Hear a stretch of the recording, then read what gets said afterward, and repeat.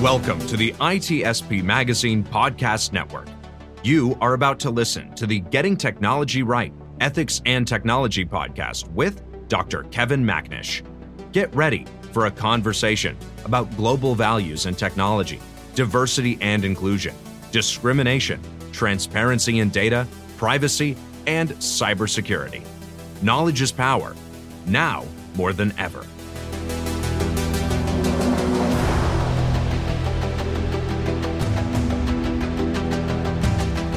Hello, and welcome to Getting Tech Right, the podcast about ethics and technology.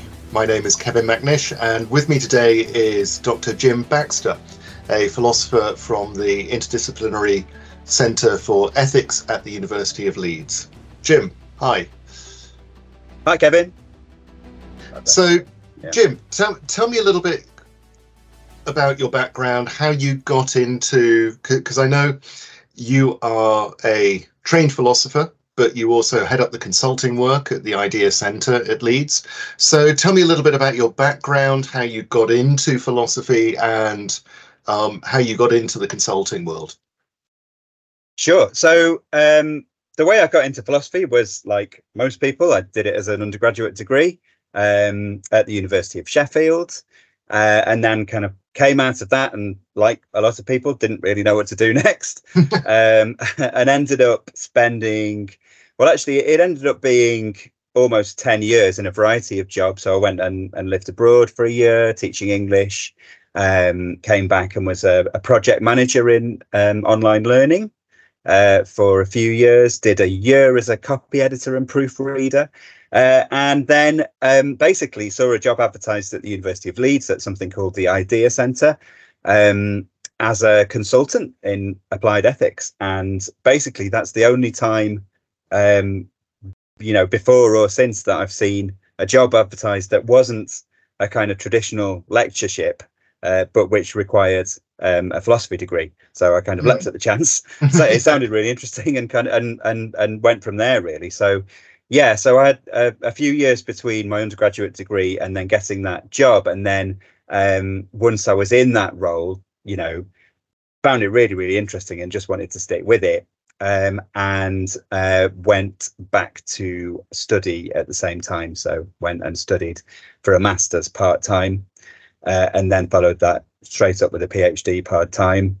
So that, obviously doing it part-time takes a while. Finished a PhD in, would it have been something like 2017, I want to say. I think that's probably right. And yeah, so I'm employed full-time as a consultant in applied ethics at the Idea Centre, which is the Interdisciplinary Ethics Applied Centre at the University of Leeds.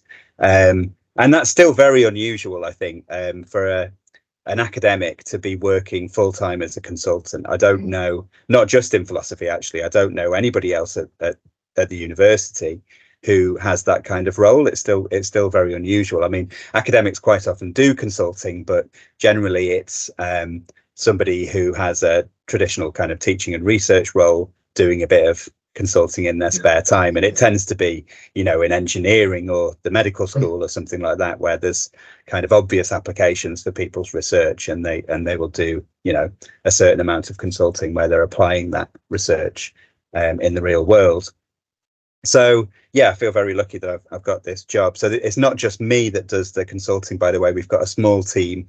I'm the only one who works full-time on consulting, though the others are on lectureship and teaching contracts. And actually, full disclosure, we should say that you used to be one of those people, right? So we're former colleagues at the Idea Centre. Yeah. yes was. Yeah, going to get onto that, because of course we first met before I worked at the Idea Centre on the master's course, because we started that off. So I was actually thinking, as you were saying there, I think of part-time doctorates and part-time doctorates in particular as taking forever. And yet we started on the masters at the same time in 2009, was it? 2008. I think that sounds about right. So it was around about then, and I got my doctorate in 2013. Sorry, so you were only 4 years later than me, despite doing both of them part-time. So you were cracking Well, it felt like a long time. Yeah, it felt like a long time. Yeah, so it was 2 years to do that master's. Yes, I think that's right, 2008 to 2010. And then I went, and actually, as part of the master's course, this is probably too much detail, but as part of the master's course, you have to do like a PhD preparation module. So I was kind of planning what I was going to do for my PhD, and then did the PhD. It took me about 6.5 years. And then I actually, having done the PhD, I got some interest from a publisher to publish a book based on the PhD, or largely based on the PhD. And so kind of went straight from the PhD into revising it for that, which involved quite a lot of rewriting and stuff. So, and this was, by the way, it was on the topic of the moral responsibility of psychopaths. So that was what my kind of major research project was. So as a result, I kind of ended up thinking about psychopaths for nearly 10 years, which probably isn't healthy, but that's just the way it turned out. But one of those instances about how fascinating philosophy can be in allowing you to pursue something that's quite obscure but really quite interesting.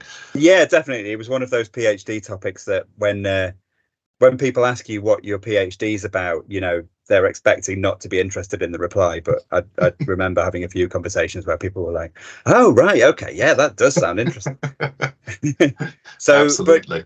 But so you went from your master's and you came and worked as a consultant at the Idea Centre, and then you went off to the University of Twente, right? And then from there to Soprasteria. Yeah. So could you say a bit about your sort of career path?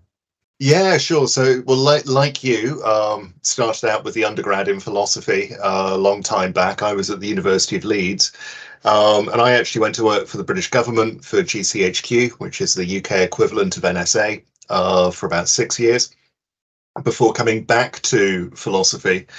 And as we just said, doing the master's the same time you did, and then moving on to doing the PhD at the Idea Centre in Leeds, where I focused on ethics and surveillance, which was my interesting area. Originally, it was completely by chance. It wasn't designed to come off the back of the work which I'd been doing, but it was a happy coincidence that the two kind of came together in that way. Then when I graduated from the doctorate, I stayed on at the Idea Centre in precisely one of those consultant come lecturer positions that you were talking about, where I was doing consultancy for around, I don't know, 30-40% of my time, lecturing for 40%, and admin for about 50%, I think, because that's how I remember it anyway. And then I went over to the University of Twente in the Netherlands, largely because in the UK, the ethics of technology is not an area that's been very well researched or engaged with traditionally. And I think one of the nice things about Idea at Leeds was that we did a lot of work with engineers and computer scientists, but otherwise it was a fairly niche topic. Whereas in the Netherlands, the philosophy departments, certainly at Twente, Delft, Wageningen, and Eindhoven, all focus on ethics and technology. So you have about 80 to 100 philosophers over there that are just working on philosophy and technology. So it's a very lively area to get into that. Yeah. And then, as you say, come the pandemic, I was back in the UK. I was very nearly stranded in the Netherlands while my family was here in the UK, but managed to avoid that and felt it was increasingly time to move back here. So looked around for work, and as you said in your bit, Jim, it's not often you can find jobs which require a philosophy background in them. So you tend to leap at the chance when you do. And it just so happened that Soprasteria was setting up a digital ethics consultancy at the time. I think it would have been in its early stages for about a year, and they were advertising for somebody to come and join them. So I interviewed and started working with them 2.5 years ago. And then since then, it's been a solid consultancy since. Brilliant. And we'll talk a bit about the kind of consultancy work that we've been doing and our approaches to that consultancy work in a bit. But we wanted to talk first of all about the podcasts. So, I guess just by coincidence, really, we've both ended up setting up a podcast in our respective roles. And we were talking about it before starting this recording, and it sounds like actually what we're trying to get out of those podcasts is kind of similar in a way. So, but yours is obviously much more specifically focused on the ethics of technology, whereas mine is more general than that. But can you say a bit about what prompted you to start a podcast, and what are you trying to do with it? Yeah, sure. So in some ways, the podcast, the motivation for me personally was it's a great way of keeping in touch with a load of friends, essentially, and keeping in touch with what's going on at the cutting edge of ethics and technology, because it keeps progressing, and it's very easy in the role I'm in to sort of step back from some of that academic research that's going on right now, because a lot of my clients that I work with, they don't care what a Kantian interpretation on surveillance would be, for example. But that doesn't mean it's not interesting and that it couldn't be helpful to read about that down the line. So it's very interesting to sort of keep a hand in what's going on in academia. And I think likewise, there's a lot of interesting stuff going on in academia, which tends to stay in those academic circles. We within the academic world, you get promoted by publishing academic articles, by publishing books, and although it's starting to increase in the UK, that there's a little bit there around impact and getting your work out into the general public, there's not a huge amount of weight put on it. So one of the things I wanted to do was help to sort of create a bridge between some of that academic work that's going on and what's happening in industry and sort of general practice, and to see how the two could interact a little bit better. Yeah, great. And how about yourself? Because I say that is very much from the technology and ethics perspective, as you say, because I think that's an area that's just exploding at the moment and has been for a few years, and I can't see slowing down. But yours, I know you've talked about ethics and robots on yours. I really enjoyed that episode. But where's Ethics Untangled coming from, and what's your motivation? Well, really, I mean, the motivation, I think, for me personally is, well, on a personal level. So as you said, it's kind of a good way of keeping up with friends. For me, it's a good way of getting to know new people is part of it. Actually, quite a lot of the interviewees have been people who I know already, who are based either in the centre or kind of in the university generally. But I've also had the opportunity to talk to, a really wide range of really interesting philosophers and a couple of non-philosophers on some really interesting topics. I suppose as an academic, one of the advantages of it is that you get a little bit outside your comfort zone, so you can end up being very specialized. So there's a kind of, as I said, I've spent a lot of time thinking about psychopaths and moral responsibility. So I could kind of plow my own little furrow thinking about responsibility, and to an extent I'm kind of doing that. But I think there's a huge advantage to actually getting out there and reading much more widely, and the podcast has been a real prompt to do that, because I have to kind of ask credible questions of somebody so that we can get a 45-minute interview out of them, or whatever it is, which involves reading their work, thinking about what I might ask them about it, and then engaging with them. So as a result, I've kind of got into some areas that I probably wouldn't have thought about, or certainly wouldn't have thought about otherwise. And it is really wide ranging. So as you say, that we've had an episode on whether humans and robots can be friends, and there will be other episodes with a kind of technological focus, but there are also, I'm trying to remember which ones we've put out and which ones I've just recorded now. But by the time this one comes out, I'm sure there'll be many more. There'll be loads more. Yeah. So our first episode was on social media and how we should behave online.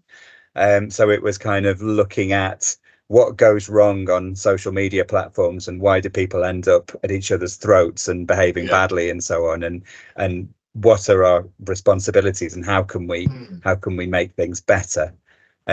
So I think that was a really good example of the kind of subject that I'm looking for, really, for Ethics Untangled, because it's of really general interest. So kind of everybody who has a social media account encounters these kinds of issues and wants to think about them.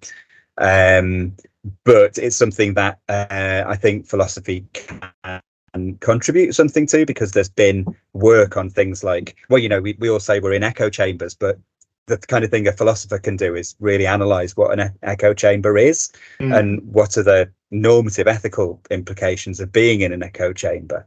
And so casting a slightly different light on it, I think that people might not have thought about otherwise.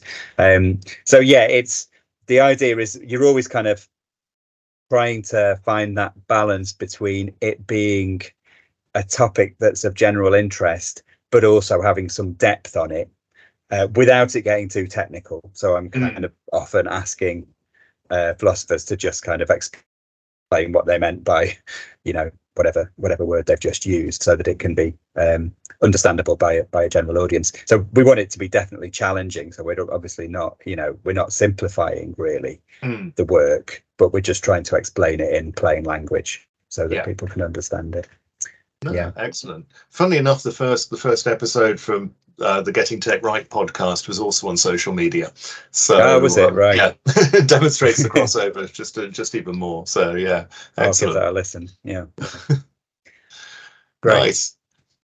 So we were going to go on, I think, and talk about just our experience as well as consultants and how that looks being trained as academics, but being involved in consultancy. It's not, as we've already said, it's not a standard sort of career path, or at least it traditionally hasn't been. It might increase. So I suppose let's start off with what's your experience been, and how would you describe your approach to consulting? So our experience has been, we kind of had to go from a standing start really when we started way back in 2006. And so we were kind of thinking on our feet about what kind of project we might be able to do and how we might be able to add value, what kinds of clients we would want to be working with. And it's been a really interesting learning experience as we've gone along. Certainly for quite a large proportion of that time, what we found is that one of the markets that's been most conducive to our kind of work has been professional bodies. So we've done a lot of work in a variety of different professions. You'll obviously remember from when you were there, we were doing a lot of work in engineering, and we're still doing work in the engineering sector. We've done quite a lot of stuff in financial services, including research for the organisation that used to be called the Banking Standards Board. It's now called the Financial Services Conduct Board. So looking at the ethics of professionalisation in banking, whether the professional model is the way for banks to improve standards of culture and conduct and so on. And then there's just been, we do a lot of work with the actuaries, the Institute and Faculty of Actuaries. They're a great client for us, and some really interesting partnership work we've done with them.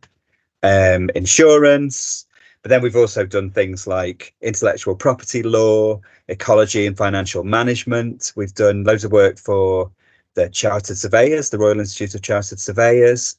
So it's ended up being quite broad in terms of the different professions we've worked with. But yeah, professional ethics has been a huge thing for us. And within that, it's kind of fallen into two broad types of projects. So it's either been, I suppose, continuing professional development and training and other kind of initiatives around embedding and operationalizing principles in people's work. So whether that's through CPD or through, developing guidance or helping organizations to develop a code of ethics or to review an existing code of ethics and help them think about how to implement that code of ethics so that it can be as effective as possible. So that kind of area. And then the other area has been applied commissioned research projects. So the project that I mentioned for the Banking Standards Board, it ended up being a big mixed methodology project where it was combining philosophical work where we're kind of, I suppose, working with concepts. So thinking about concepts like professionalism and how those end up being interpreted and applied, and combining that with empirical research. So we did surveys and focus groups and one-to-one interviews with people in the different banks, but also kind of other stakeholders in the banking sector, like the Bank of England, the regulators, and so on.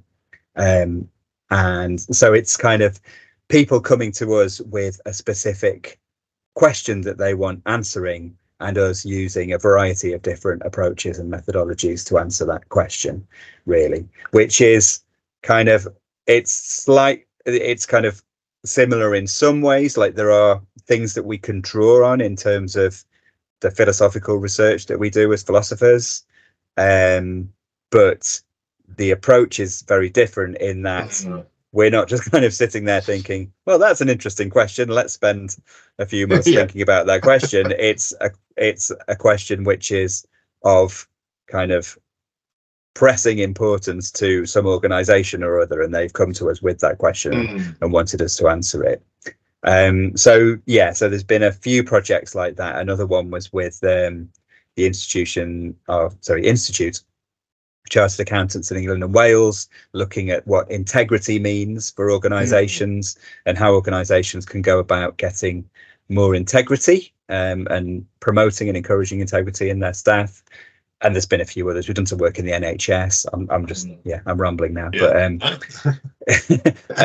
so those kinds of things, really. And we're increasingly now talking to, I suppose, to kind of businesses and organisations other than professional bodies, and starting to think about helping people to operationalise ethics. And there are, there's at least one project we've got on at the moment where that's in a similar area to where you've been working, I suppose, where we're helping an organisation think about data ethics and how to what are the issues that arise for that organisation in the use of data?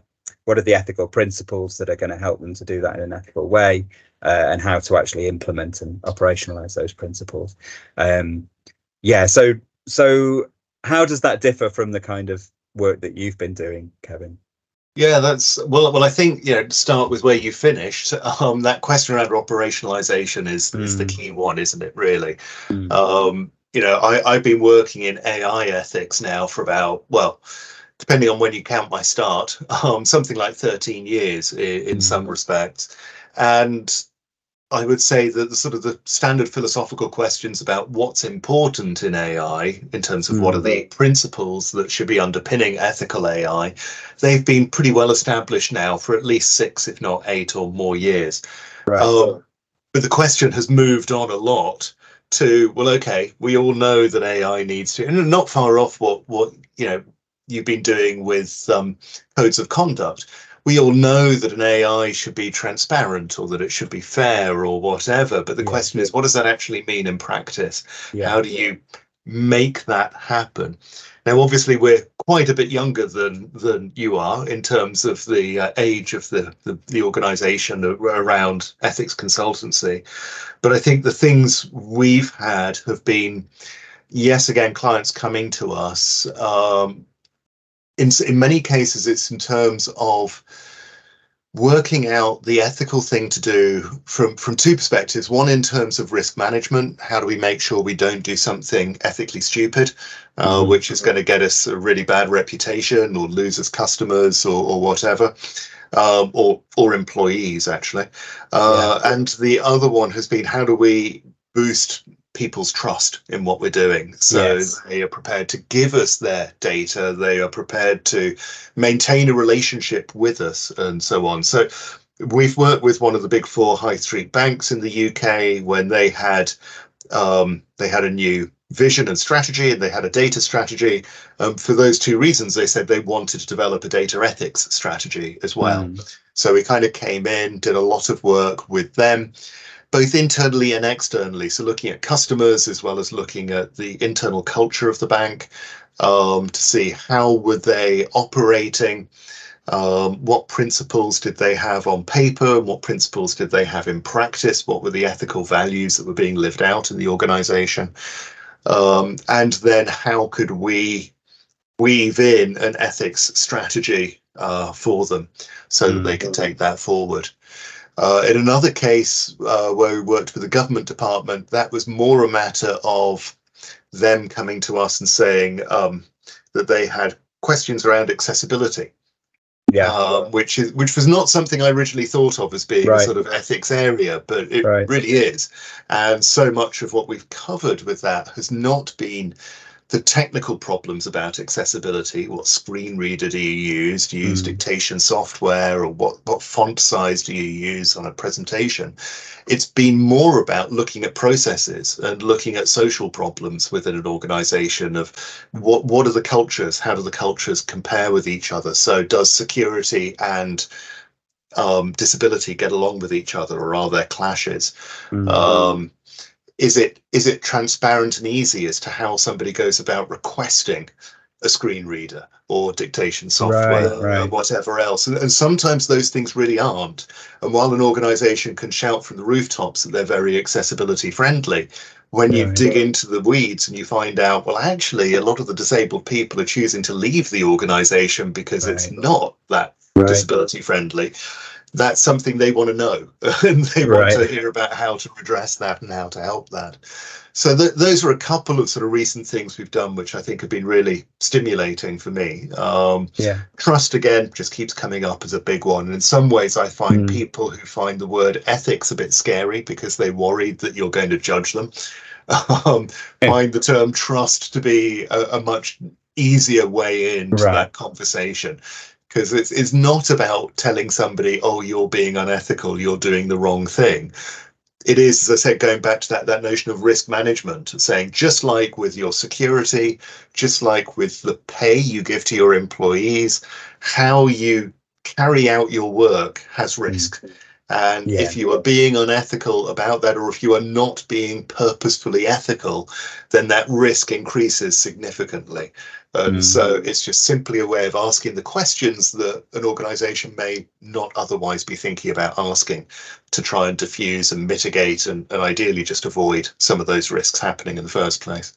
Right. And I suppose that point about trust is a way of, well, it demonstrates why this isn't just about compliance, right? This isn't just about legal and regulatory compliance, which I don't know whether this is your experience as well, but kind of in the past, I've had the sense that there's been a bit of complacency and a bit of, well, compliance obviously is really important as a huge industry in itself, and just a bit of a sense that, well, if you're complying with the rules, you're going to be okay. But of course, there are plenty of ways of, being within the letter of the law, but still losing the trust of your customers or your employees or whatever it might be. Right? Well, absolutely. I mean, there are all sorts of things like lying, cheating on a committed partner, or sort of areas which we don't say are illegal, but we do think are unethical, and they've been broadly thought to be unethical in all sorts of areas. So, I mean, you're right. Looking across sort of the jobs that get advertised, the ones which I see coming up all the time are ethics and compliance officers. And when I read through the job descriptions, it's all compliance. Right.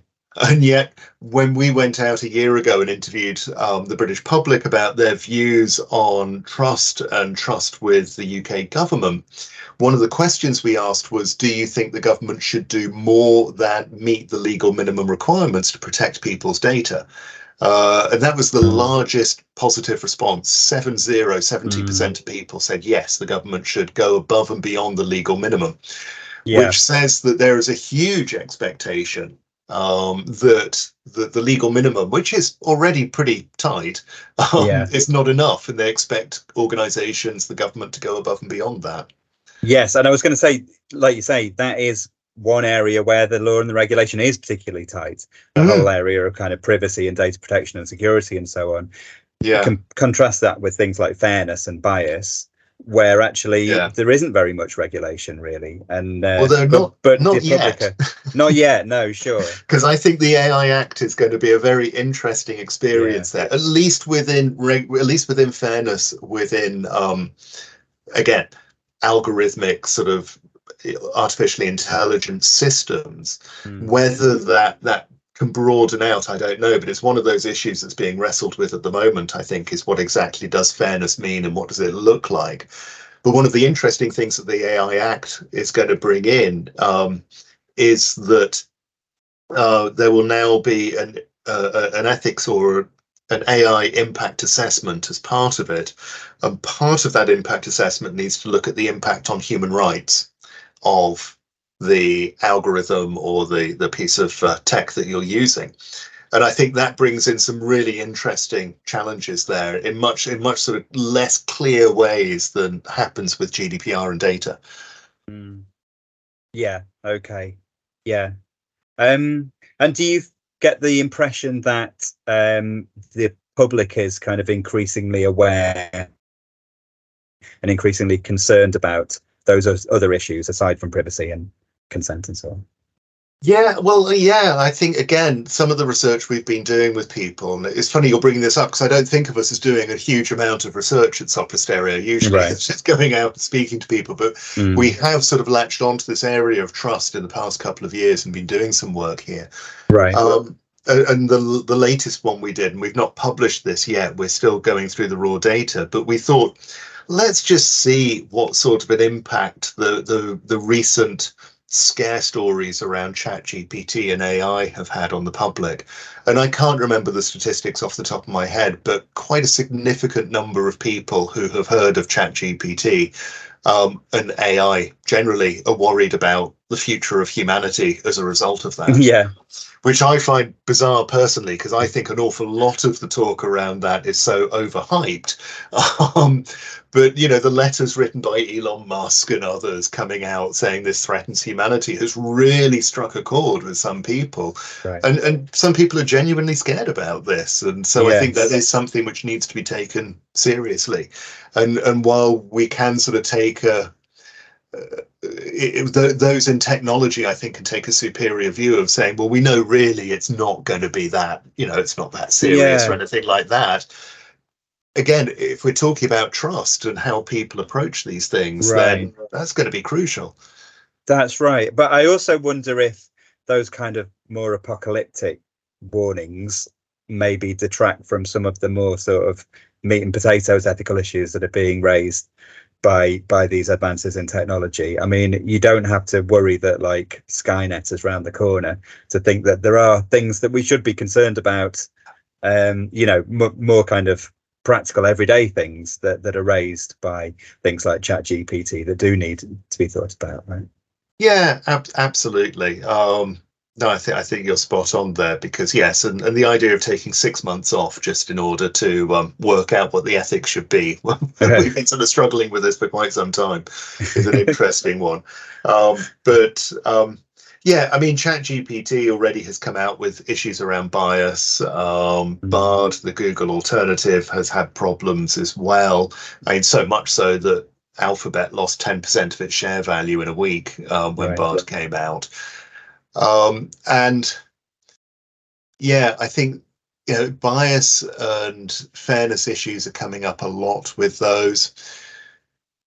And not to mention the legality of how they've been created in the first place, because they've been developed by scraping the internet. Yeah. So your doctorate and my doctorate have probably gone in to inform what comes out of ChatGPT, and yet neither of us were asked for permission. And there's no, according to GDPR, there was no lawful basis for them to have done that. So I know I've had people on my podcast sort of saying that they're just waiting for the law cases to start piling up against these things. And I've heard reasons that's why Bard isn't available in Europe at the moment. It's those legal concerns. Right.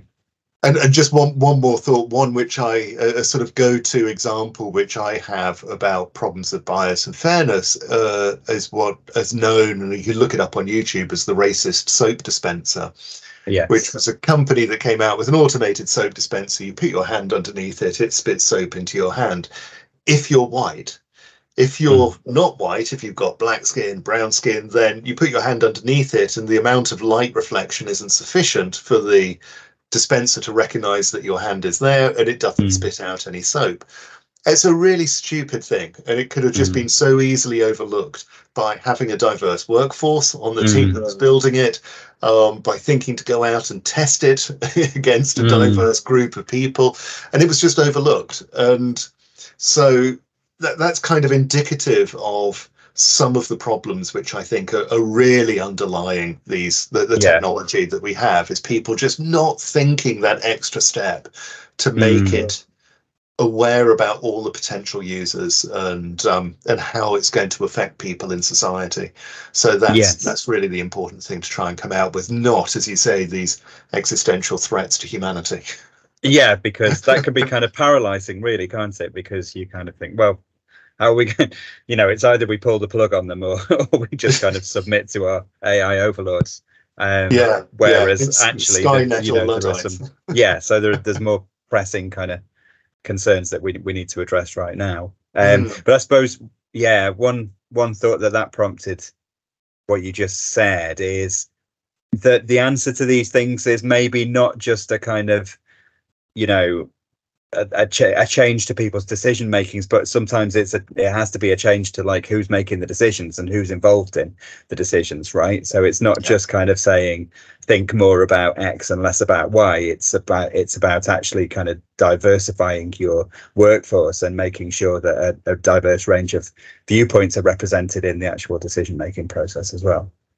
Absolutely. I mean, we've all got blind spots, and being a white middle-aged male, I appreciate that society is very well organized around people like me.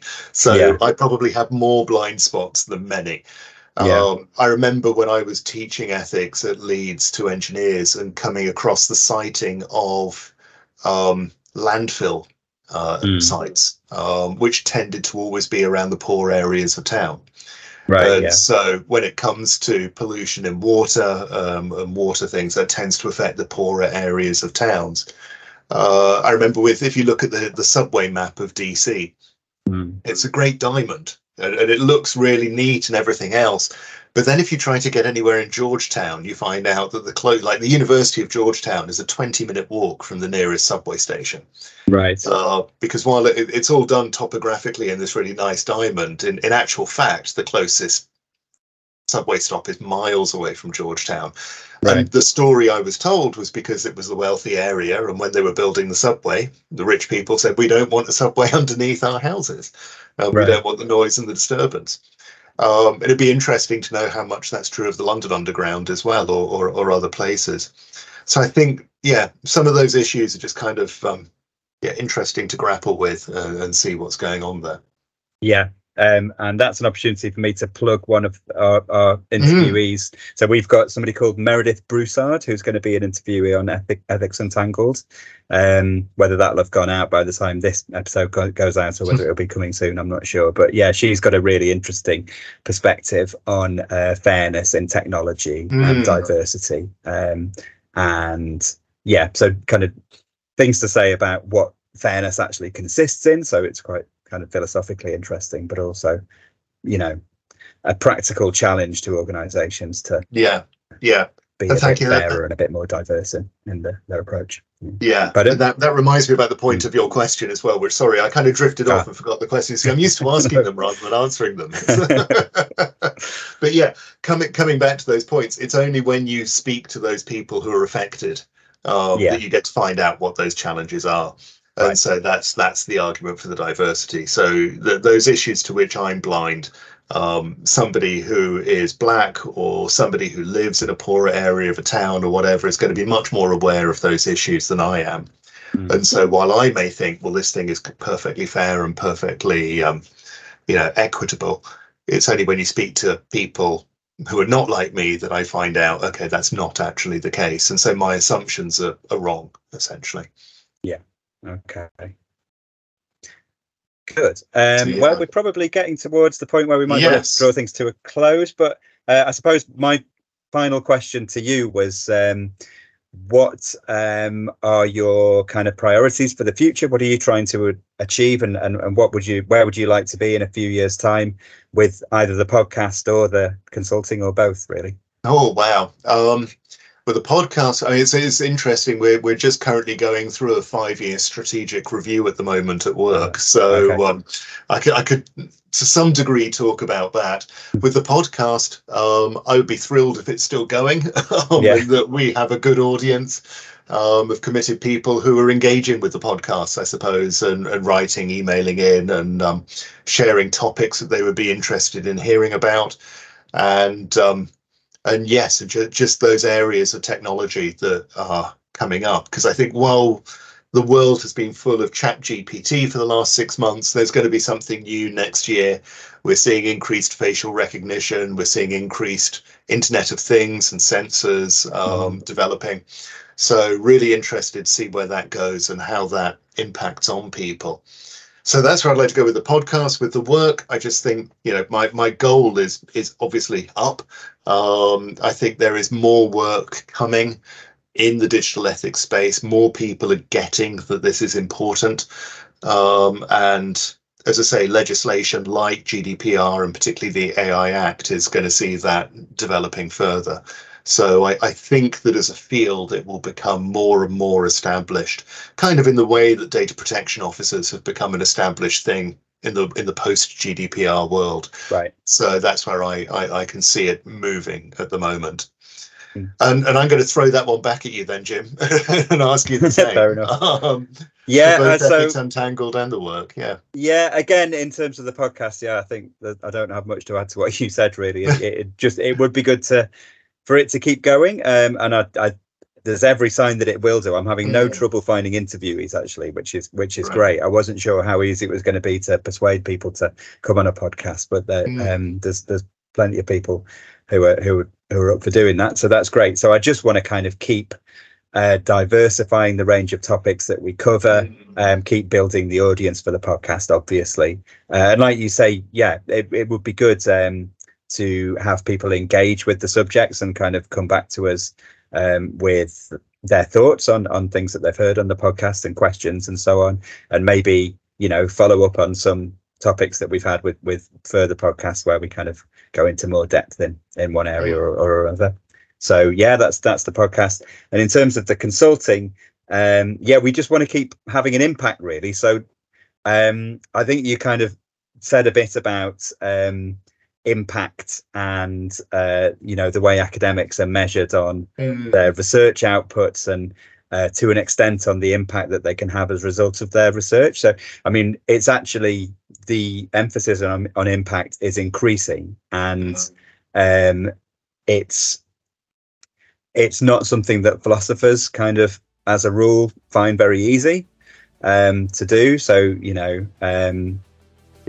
if you're working on, some abstruse area of metaphysics or whatever, it's quite difficult to find real world impact that you can have as a result of that. So I think we're kind of well positioned to be doing that. But, the most important, the way in which impact is most important is just that we want to keep having an impact in the real world. So we're not interested in doing philosophy for philosophy's sake, just because it's interesting. We want what we do to actually make a difference in people's lives, so we want to carry on doing that, really, and that's it. So excellent. That's it. Well, I think what better ambition can you have than making a difference in people's lives? I think that's a great way to end it. So thanks, Jim. It's been a really good conversation. Thanks, Kevin. It's been a pleasure. Cheers. Okay, bye. We hope you enjoyed this episode of the Getting Technology Right, Ethics and Technology podcast with Dr. Kevin Macnish, part of the ITSP Magazine Podcast Network. If you learned something new and this conversation made you think, then add this show to your favorite podcast player, subscribe to the ITSP Magazine YouTube channel, and share the ITSP Magazine Podcast Network with your friends, family, and colleagues. If you represent a company and wish to connect your brand to our conversations and our audience, visit itspmagazine.com to learn how to sponsor one or more of our podcast channels. We hope you will come back for more stories and follow us on our journey.